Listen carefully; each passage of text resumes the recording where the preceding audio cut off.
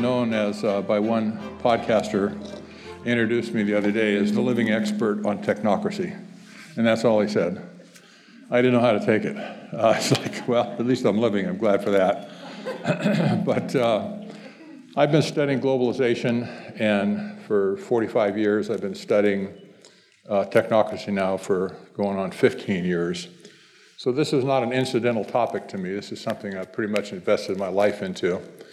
And by and large, I have to say, it's kind of been a lonely trail. Very few people back in the early days, let's say back in the 80s, early 80s, late 70s, we had great crowds, we had great reception, but nothing happened, nothing changed. You remember that? Yeah, they got the message, but nothing really, nothing really changed. So I'm hoping that maybe today this will make a difference. I have been touring with this modified presentation with a group that contains doctors and a lawyer that are speaking about crimes against humanity around the world. I've been blessed to be part of the grand jury for procedure that they held on a global basis. I've testified before the committee several times, and it was very good. I'm glad I could do that. But now, it's time for more people to get this message. That is, folks like yourself, and I'm glad that most of you, if not all of you, are believers, and that you're going to a solid church that doesn't put up with a lot of nonsense. So, this is how you're going to take this, I really don't know. This is probably new to most of you, I realize. But the title of my topic is Genetic Takeover of All DNA on Earth, including humans. You probably never thought about that one before. You'll be thinking about it today. These are some of my books, by the way. They're available on the back table. My latest book, The Evil Twins of Technocracy and Transhumanism, is on the back table as well. And Technocracy Rising and the Hard Road, there's also some of those there as well. So if you have a mind to read, I'd encourage you to pick up a copy, check it out. Now, just to kind of give you an introduction to this, how many of you have seen this Time magazine cover before? I think maybe somebody displayed it here earlier in one of the messages. This is quite outrageous in a way because you see all the different people working on different parts of the world to reconstruct it. And this wasn't a joke, not at all. We're going to talk about transhumanism today in particular. And I want to give you a really good authoritative definition of what transhumanism is. This is from Max Moore. He's the founder of modern transhumanism. Believe it or not, he lives up here in Scottsdale with his wife, and he runs a company up there where you can get your brain freezed if you want to die and have your brain freeze for future, cryonics for future resuscitation. But nevertheless, he was a PhD in philosophy, and back in the early 90s, this is what he said.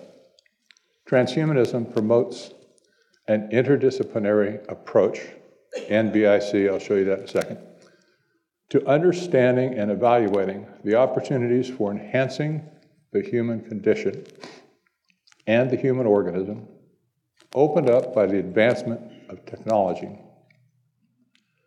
Attention is given to both present technologies like genetic engineering and information technologies, and anticipated future ones such as molecular nanotechnology and artificial intelligence. Now remember, this was written back in the early 90s, so they were still anticipating some of this.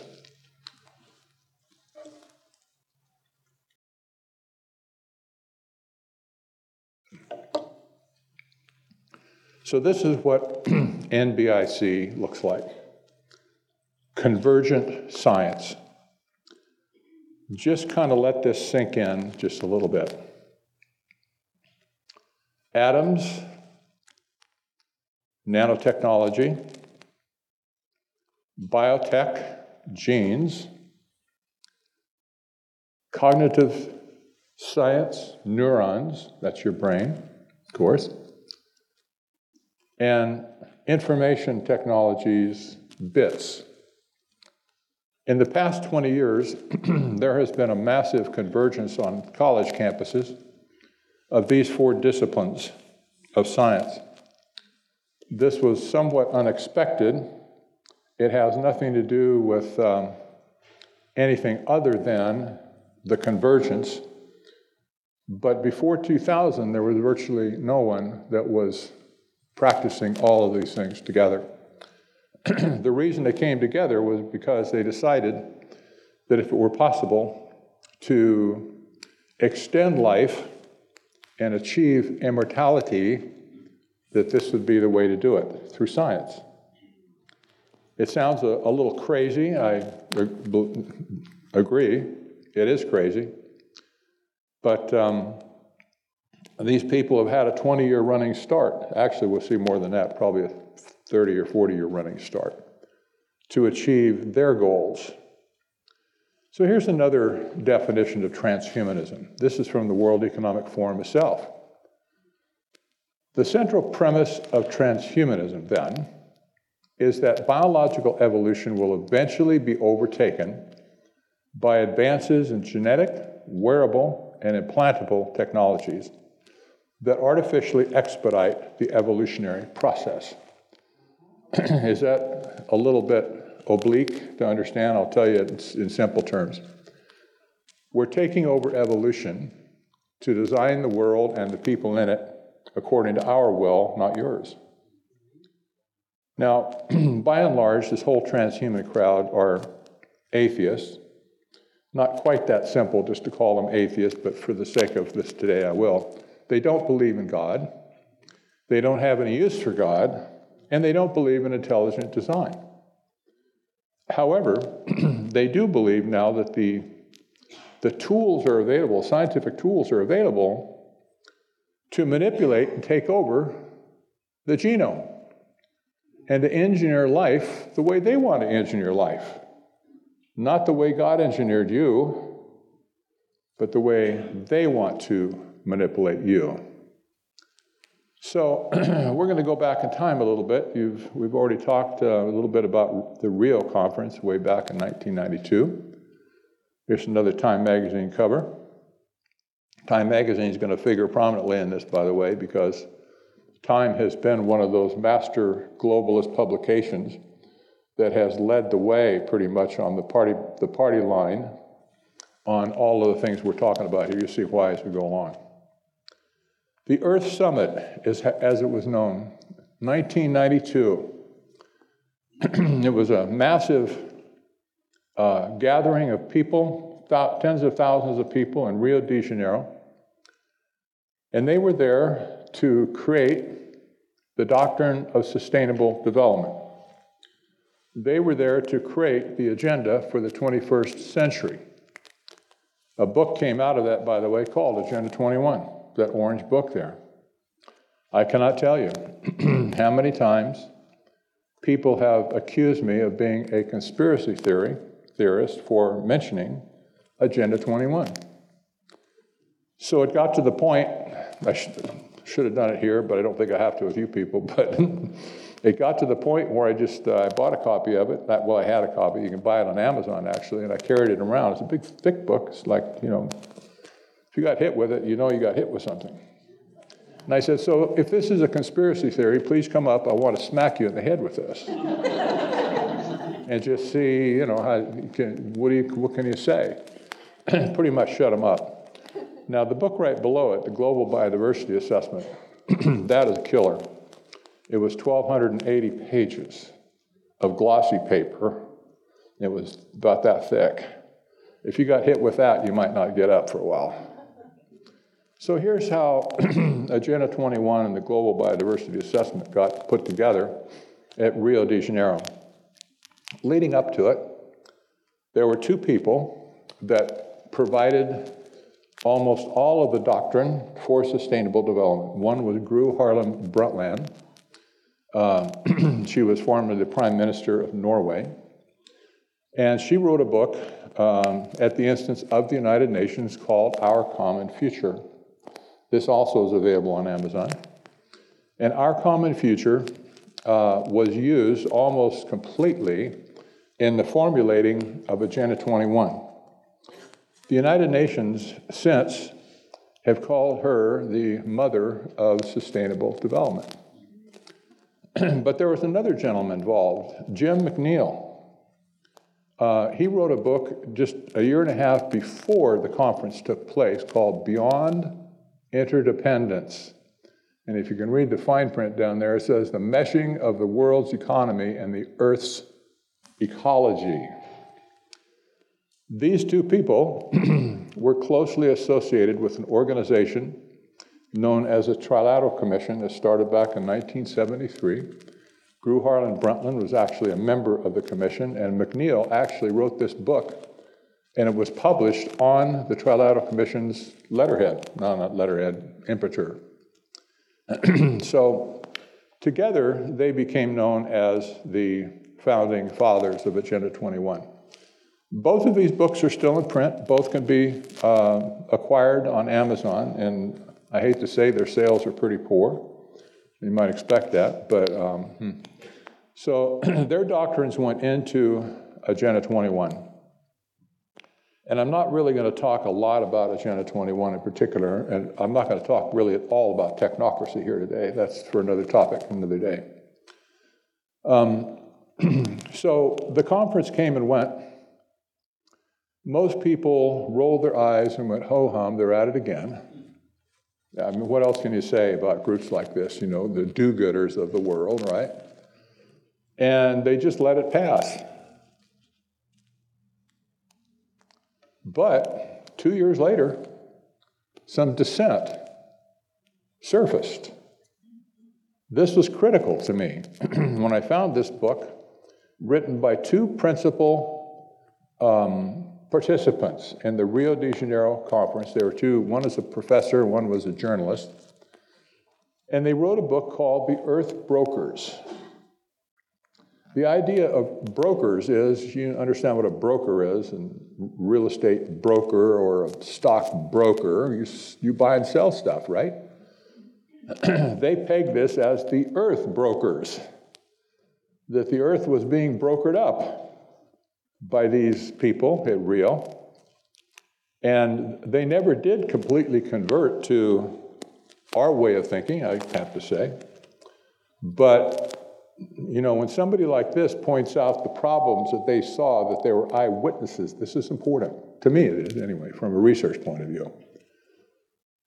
So, I'm going to give you just a few quotes from their book.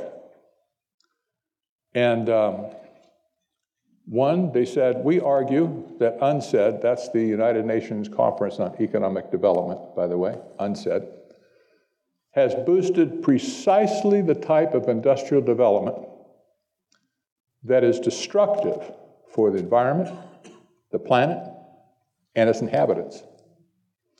We see how, as a result of UNCED, the rich will get richer, the poor poorer, while more and more of the planet is destroyed in the process. What's happened in the years since 1992? Just about this, isn't it? The rich got richer, the poor got poorer, and more of the planet has been destroyed in the process. We're not living in an environmental nirvana right now at all. For all the problems we had in 92, they're measurably worse in every category today. So whatever their goals were, altruistic as they were, they failed. I don't think it was really intended to do anything other than fail, but that's another story.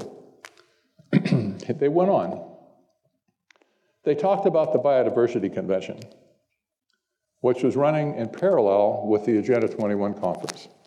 That's common with stuff like this, especially with the United Nations, but you see it in universities too.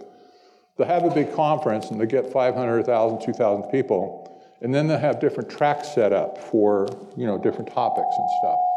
And, boy, that was weird. They have different topics. They call them tracks typically, but it all comes back to the same people in the end, to the same general plenary conference, et cetera.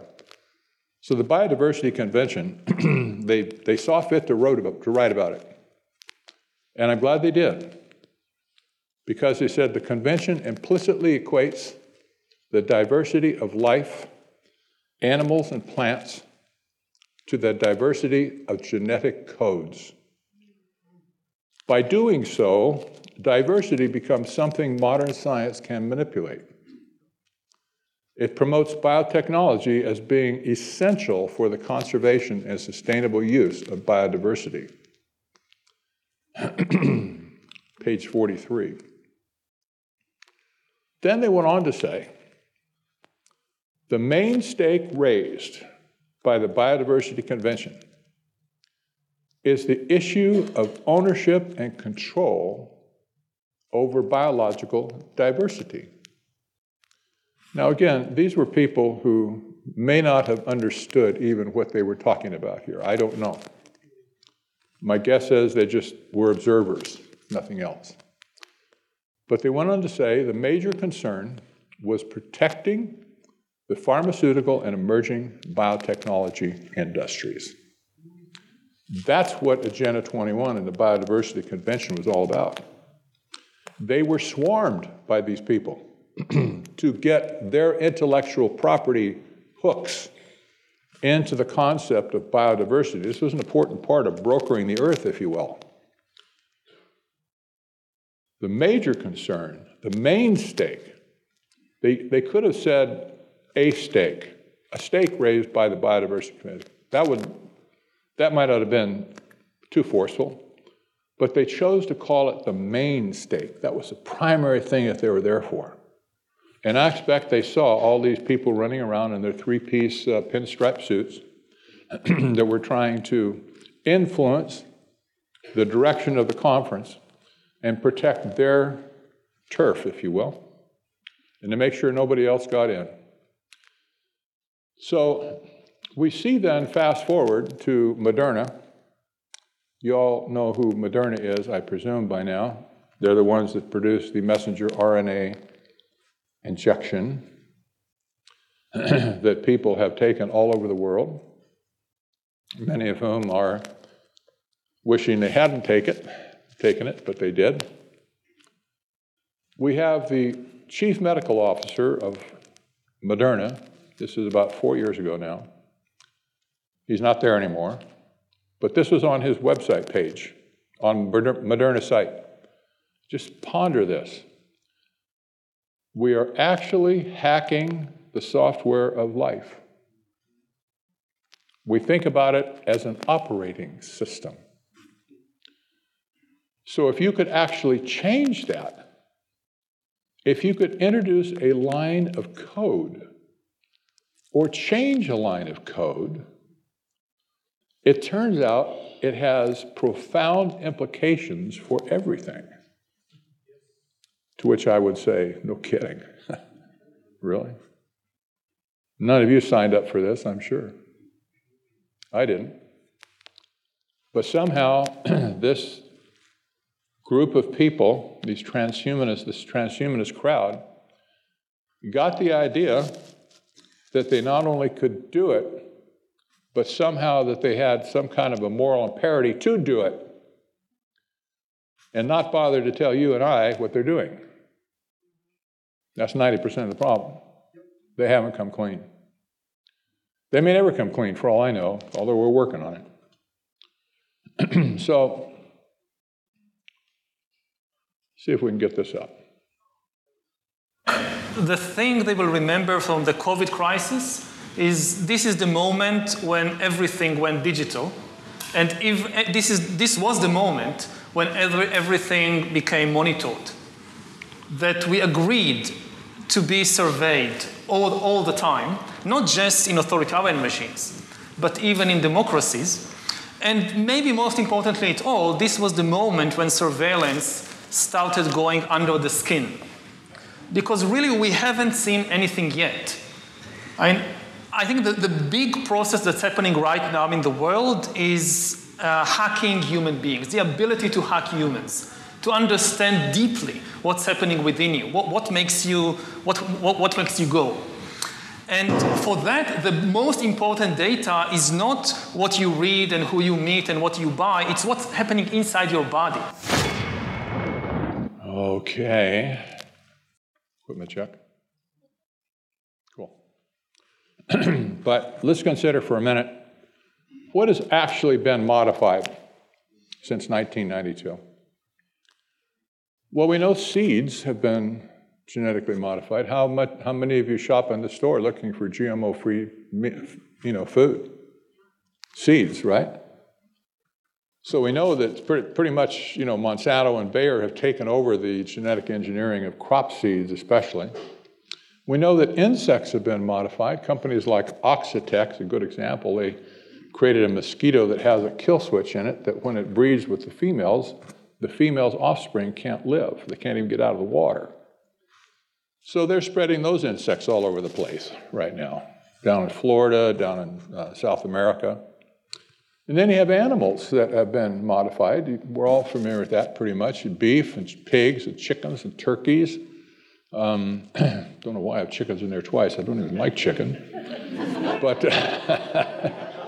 the chicken lobby is going to tell me this now. Oh, you're really... we know that fish has been modified because it says farm-raised fish. Well, they figured out how to take a salmon from the sea, genetically modify it so that it will grow twice as fast on a farm. And they can grow them up. They look pretty much the same, I guess. They can grow them up and slaughter them, and they get fish twice as fast under controlled situation. Trout, catfish, tilapia, striped bass, flounder, and a bunch of other stuff too. Those have all been genetically modified at this point. Just go to the store and look at the labels. Then you have bacteria and viruses that have been genetically modified. COVID was genetically modified with gain-of-function research. I'm not afraid to say that, because I know I'm right. Only because I talk to doctors who know they're right, scientists. You have bacteria that has been genetically modified. A good example of that are the bacteria that was created to mop up oil spills in the ocean. Kind of an interesting application in a way. I wouldn't say I'm against that, but maybe we shouldn't have the oil spills in the first place. But all of those things have been modified, and that only leaves basically one frontier left. You follow me? One frontier left. Space, the final frontier. These are the voyages of the starship Enterprise. Her ongoing mission, to explore strange new worlds, to seek out new life forms and new civilizations, to boldly go where no one has gone before. And no one wants to go there still. This sounds like science fiction. It's not. We can't even tongue-in-cheek joke about it being like science fiction because it's so deadly serious.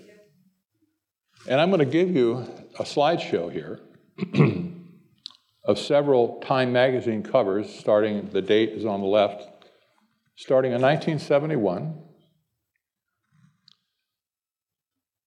And just kind of think, where were you when these covers appeared?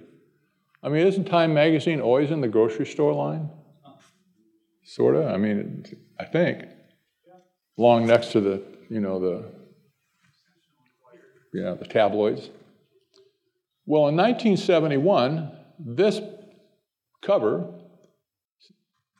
touted the new genetics. Man into Superman. Never heard a discussion back then.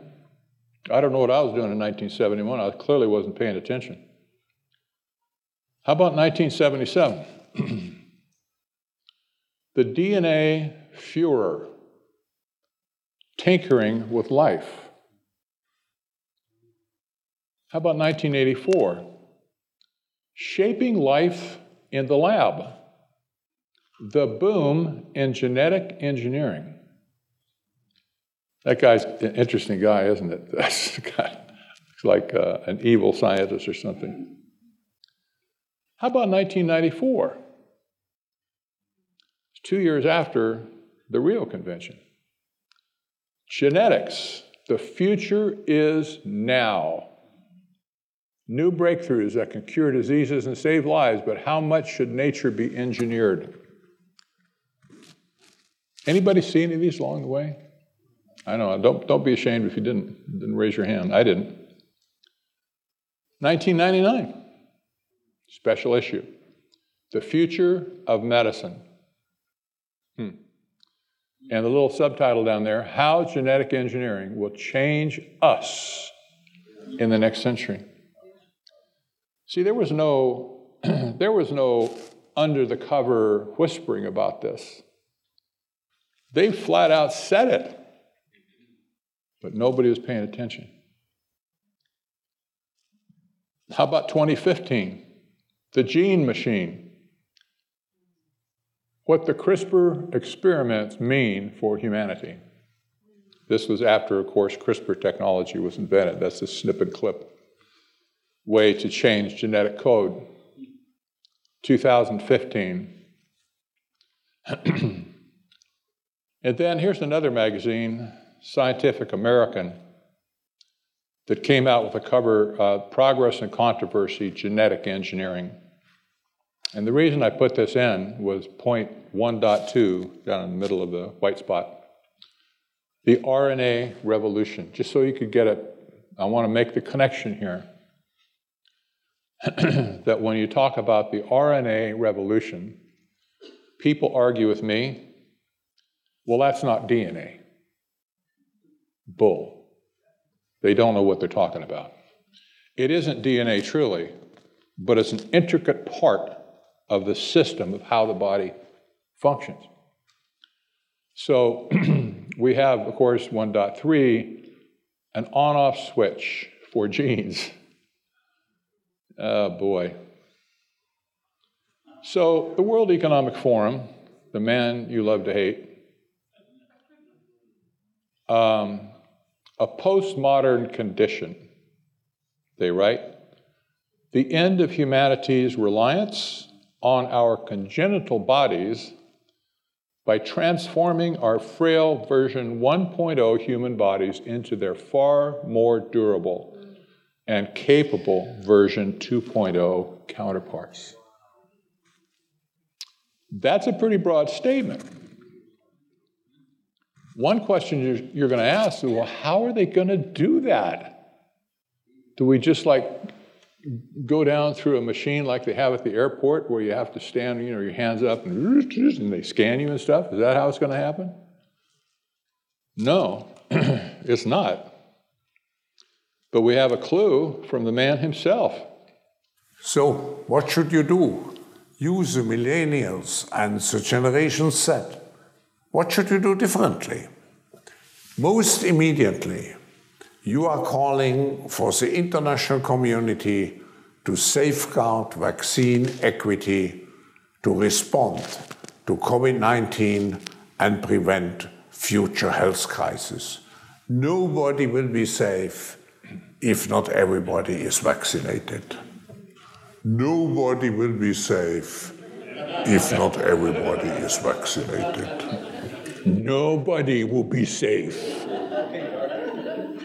Now, this is pretty ostentatious, of course, for a man who has no medical credentials whatsoever, who has no clue of what he's talking about, but he's building a party line here based on transhumanism, because he knows that the shots are the first step to convert us into humanity 2.0.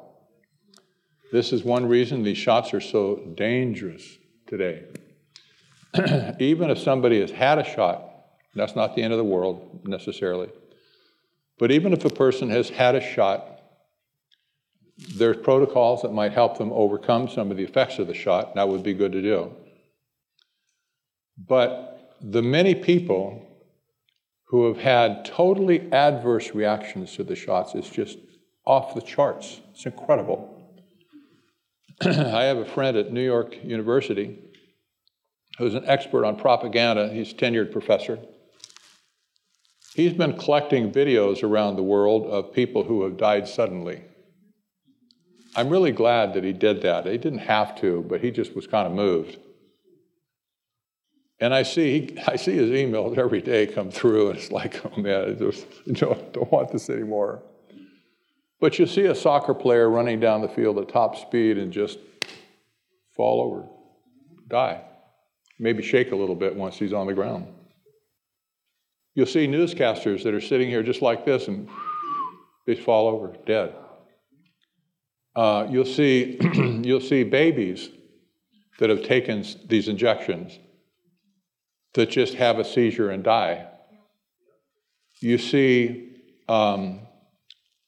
people who do autopsies after a death has taken place that are revealing these weird blood structures that are found in person's veins.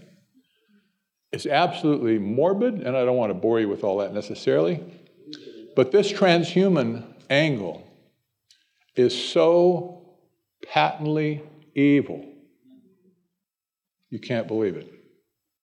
It's evil. I don't know any other way to call it. I heard a sermon years ago by a pastor by the name of Paris Reedhead. Some of you might know who he is. Doesn't mean I agree with anything else he ever said, necessarily. But this one sermon was pretty famous. And he was talking about the people in the world that were pitted against God. And he's a pretty fiery preacher, for sure. But his statement was, they are monsters of iniquity. It stuck with me all these years. That's the only way I can describe these people that are trying to reform humanity into their own image. Here's a little tidbit. Was the Pfizer COVID vaccine tested on stopping the transmission of the virus before it entered the market? If not, please say it clearly. If yes, are you willing to share the data with this committee? And I really want a straight answer, yes or no, and I'm looking forward to it. Thank you very much. Regarding the question around, did we know about stopping immunisation before it's entered the market? No. We had to really move at the speed of science to really understand what is taking place in the market. And from that point of view, we had to do everything at risk. Do you understand what you just said? The question was any testing done prior to the vaccine being released, quote unquote vaccine, to test for transmissibility of the disease? What did everybody up and down the world, political, people say to us? Of course it stops it. Of course it stops. You get vaccinated, even Klaus Schwab just said it. You get vaccinated, you protect everybody around you. There was never any testing done. Not one shred. This was a vice president of Pfizer, by the way. It wasn't just some, dummy who whatever just stumbled in there. She was a high-ranking European official at Pfizer. And she flat out said no testing was done. It was a fraud. The whole COVID pandemic debacle was a fraud. I can't say it any other way. Those who suggested that on an early on basis were vilified, canceled, shamed. Many people lost their jobs. My friend at New York University almost lost his job. He fought him and won. I had a mental picture of a doctor, a DO, at the University of Southern California, it was a hospital, I think it was UCLA Hospital perhaps, who was escorted out by security. In the middle of his rounds, they grabbed him and escorted him out, took his pass, and said, don't come back, because he was critical of what was going on. They basically canceled his life.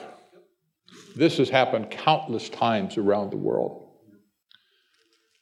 But in fact, it was all a fraud from the beginning. This is egregious.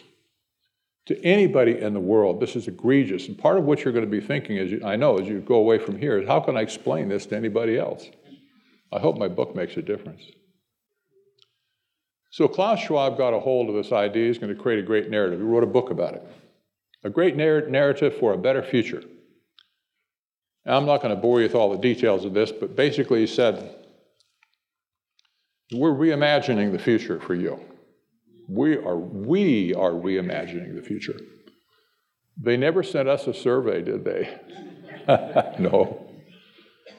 They didn't. And this book is probably the most boring looking book you ever saw. I had to buy a copy of it and force you to read it. Put me to sleep 3 times.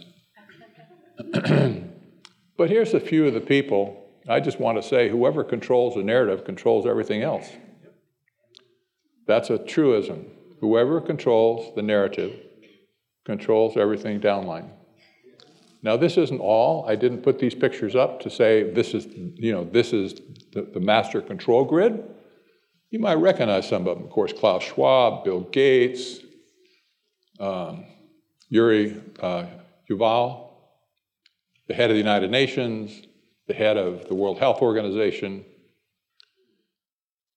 There's more in this crowd at the top that's pushing this agenda. It would have been bad enough, I suppose, if I just left it there for you. It would seem rather hopeless, I guess. What can we do? It's so big. How can you fight this? Just incidentally, by the way, I'll just say don't let them put a needle in your arm, period. Don't let them do it under any circumstances. From now on, if you already had a shot, don't do it again. September 12, just 3 months ago, our illustrious president, Joseph Biden, penned an executive order. I'm just giving you the title. Executive Order on Advancing Biotechnology and Biomanufacturing Innovation for a Sustainable, Safe, and Secure American Bioeconomy. It's on the internet. You can go read it. If you want to take a picture of it, go search for it. You can find it. So here's some of the things that he said. These are direct quotes from this executive order. I think it was too long to bring the whole thing. We need to develop genetic engineering technologies and techniques to be able to write circuitry for cells and predictably program biology in the same way in which we write software and program computers. Now, you know that Biden didn't understand 3 words of this whole thing, right? Learn to code, dude, right? Not hardly. But somebody wrote it for him, obviously, and this is what they wrote. Man, we need to get after writing circuitry for cells, those cells out, those pesky cells out there, your pesky cells. We need to start writing circuitry for your pesky cells because you don't line up the way they want with their agenda. There's another one, bolster and coordinate federal investment in key research and development area, this R&D, of biotechnology and biomanufacturing in order to further societal goals. I never knew we had societal goals. Honestly, but they obviously figure, oh, well, we got societal goals. Building a vibrant domestic biomanufacturing ecosystem. Expanding training and education opportunities for all Americans in biotechnology and biomanufacturing. Federal investments in biological services, biotechnology, and biomanufacturing to enhance biosafety and biosecurity best practices throughout the bioeconomy R&D enterprise. Now, what he said here in this, he's laid the groundwork for turning over all of our government resources to these scoundrels to not only give them money for R&D to further their craziness, but to build factories for them where they can make the stuff once they get it engineered. That is, train workers to work in there. And if you read were to read the whole thing, you just kind of have to wonder what's he smoking? It's absolutely bizarre. Yet, this is the president. It is an executive order. It's on the books. I wish it stopped there.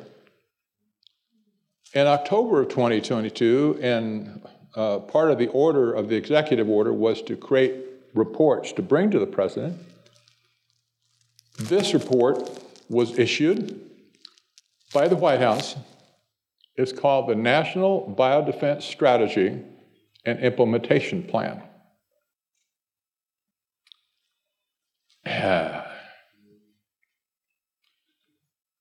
It is a giant public-private partnership, for one.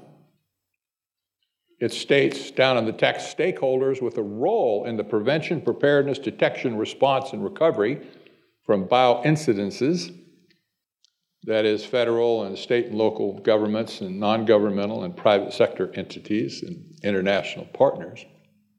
Now, wait a minute. Wait just a minute. Stakeholders. Are you comfortable with that word, stakeholder? You see, stakeholders have nothing to do with our country whatsoever. This is a spin-off of Klaus Schwab's stakeholder capitalism, where he says everybody needs to be involved who has a voice. So if a corporation, being a corporation, whatever, you've got non-corporation stakeholders that are on the board, that are telling the board what to do. And in this case, you would think that maybe the government is going to take the lead role in this public-private partnership, because after all, every partnership has a managing partner, kind of by definition. If you're a CPA or a lawyer, and you have a partnership with another lawyer, or many, then somebody's kind of in charge to write the checks, take care of paperwork and stuff. You would hope maybe that our government was going to be in the lead role of implementing this crazy transhuman technology on the world, especially on us. Not so. They're turning it over to the same foxes that brought it to us in the first place, like the guy at Moderna that said we're hacking the software of life. They're handing over the operation of this entire thing to the non-governmental private sector entities and international partners like the World Health Organization. It can't end well. Insanity. Let's see here. Yeah, okay. It allocates federal funds for research and development, build factories, train workers, permanent exception from testing. Think about that for a minute. If anybody was upset that the testing was not done on the COVID vaccine, quote unquote, that they just skipped that part. Now they have basically gotten a permanent exemption from testing. So the FDA is not there at all anymore for us on this, at least on this stuff. They're promising, or at least their goal is, lab to jab in 130 days. So from the time that some pandemic is discovered until the time they'll be rolling out the shots all around the neighborhoods, it's 130 days. Just about like before. You say, wow, that's aggressive. Increased vaccine uptake. Now listen to this. This is actual text, isn't it? Increase vaccine uptake for all recommended vaccines. All recommended vaccines. Not just a few, but all. To over 85% of the American population. Just think about the implications of this. They're busy creating humanity 2.0. They're actually busy, as we might surmise, they're more busy in destroying the world than, anything good. But these madmen have got control over this entire biomedical complex. And they have free carte blanche with governments around the world to do what they're doing. Somehow they've sold themselves as being the savior of mankind. And if everybody just listens to them, you'll all be okay. Unbelievable.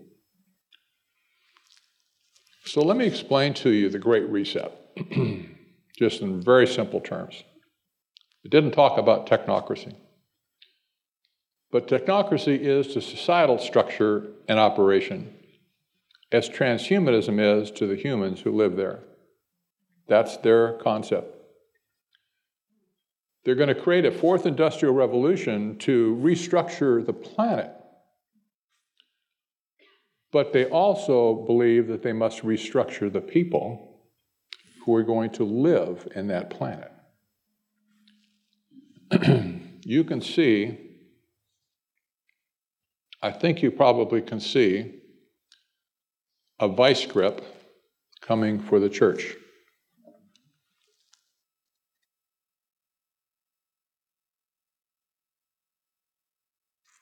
Because many people are not going to submit. And they will be odd man out, I'm afraid. But it's a good opportunity for you to decide now where you are going to stand when the time comes to make a choice. I can't tell you what to do. I know what I'm going to do. But they've brought this monster of iniquity upon us without our knowledge, without our permission, certainly without our blessing. And they're just doing it because they think they're right. The difference of this fourth industrial revolution is it doesn't change what you are doing. It changes you. If you take genetic editing, right. Just as an example, it's you who are changed. Yeah. And of course, this has a big impact on your identity. Yeah. And offers certain kinds of possibilities that have to be careful about. When you began to do that kind of gene editing, some people worry that you are changing what it means to be human. That's the problem. Yeah, right. At least Charlie Rose asked the answer, or a question rather. Yikes. I want to suggest to you, we've got the great reset, we've got the great narrative, we've got all the great stuff, I want to suggest the great ending. I hope it doesn't get me in trouble. But I figure, whatever. Revelation 11:18. The nations were angry, and your wrath has come. That's directly from Psalm 2, by the way. The time has come for judging the dead, and for rewarding your servants, the prophets, and for your saints, and those who reverence your name, both small and great. Now, that's a wonderful thing. If you study the book of Revelation, this is one of those passages where, if you read up above a little bit, great promises to the people of God. Great promises. But then there's just a little extra phrase at the end of this. And for destroying those who destroy the earth. Isn't that weird? Maybe you never noticed that before. It's kind of hanging on like a dangling participle or something to a verse. It doesn't really fit the verse per se, but when you think about it, I've been thinking about it. there's a special judgment awaiting those who are currently in process of destroying the earth. And I don't mean to bring judgment on anybody, but that ought to be a warning. And it ought to be a blessing to us that one day they will pay for what they have done. And didn't God say that? He said, don't take vengeance. Vengeance is mine. He means it. He really does. So here we are, right? I want to give you just a 1-minute pitch on Citizens for Free Speech. This has nothing to do with transhumanism. Most of you are probably aware that free speech has been under tremendous attack in the last several years. When COVID hit, I believe it was a technocratic coup to take over the planet. But when COVID hit, churches were shut down. That's point 1 in the First Amendment. Free speech, you couldn't assemble. You couldn't assemble and you couldn't speak. You couldn't talk to the government because all the offices were closed. I tried a couple times. Busy signal. No, not there. The First Amendment, well, we've seen censorship, of course, too. Just outright cancel culture, censoring people's speech. The concept of free speech is not given any authority by the First Amendment or the Constitution. And I just want to stress this. This is important, especially for Christians to understand.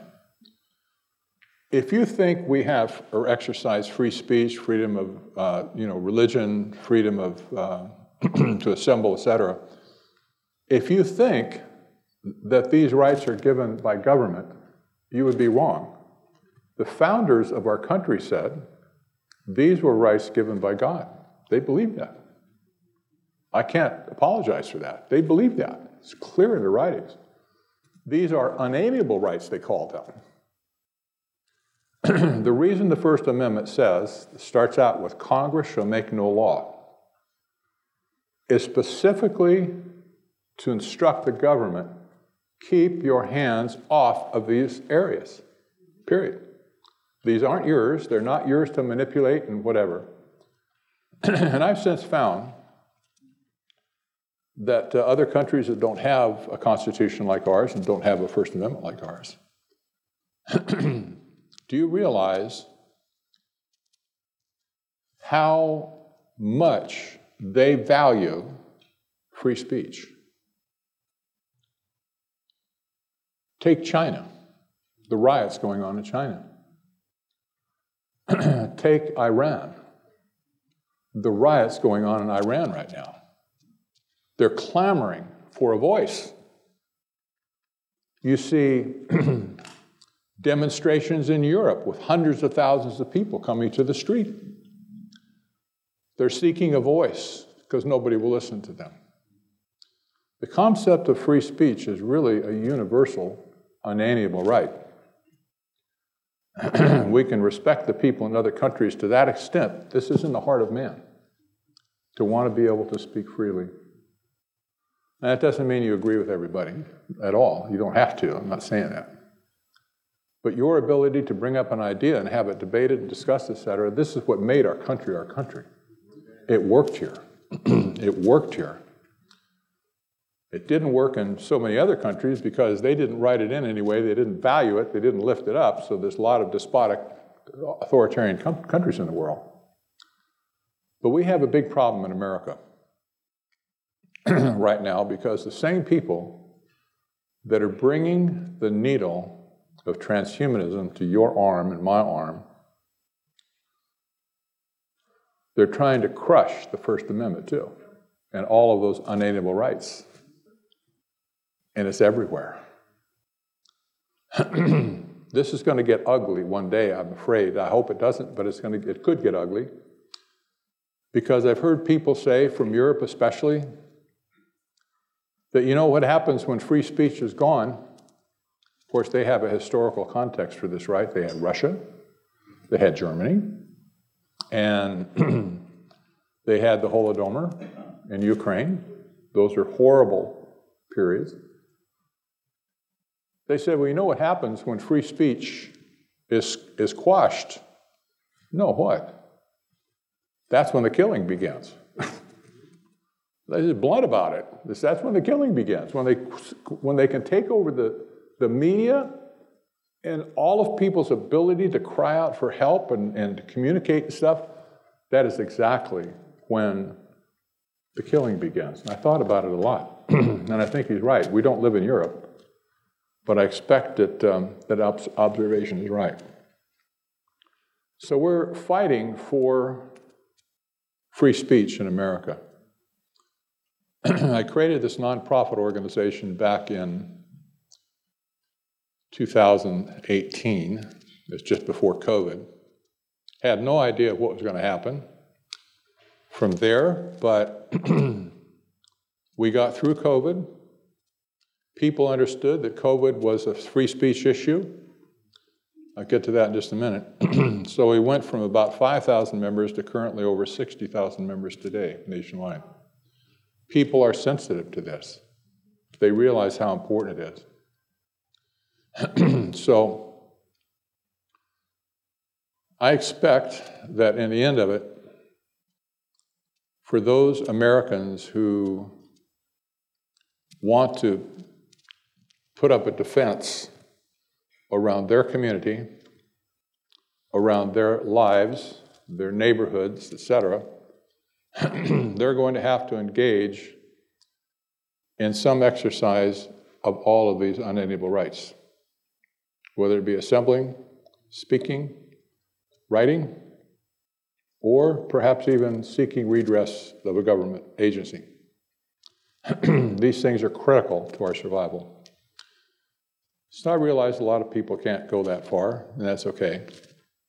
But we brought some of our newspapers back here, the Free Speech Statesman. You're welcome to take one, I hope you do, and read it, 16-page color. Read it, check it out, and if you want to join with us, it doesn't cost anything to join. We're our member-supported organization, but we don't demand a fee up front, right? So check that out. And that's part of our defense at this point against all the things that I've been talking about so far. It is part of our defense. If nothing else, it ought to give you a confidence that when you speak out against the official narrative, that you have the moral high ground, that you're on the right side of history here. It makes a huge difference in your willingness to speak up at all, right? But we really do have the moral high ground here. We need to exercise it, not in a mean way, not in a cruel way or anything, but at least as Christians, we certainly need to be able to figure out how to talk forcefully, yet pointedly and forcefully, to convince people that they need to take a change in attitude and a change in mind and run from these monsters of iniquity. Because they're after everybody.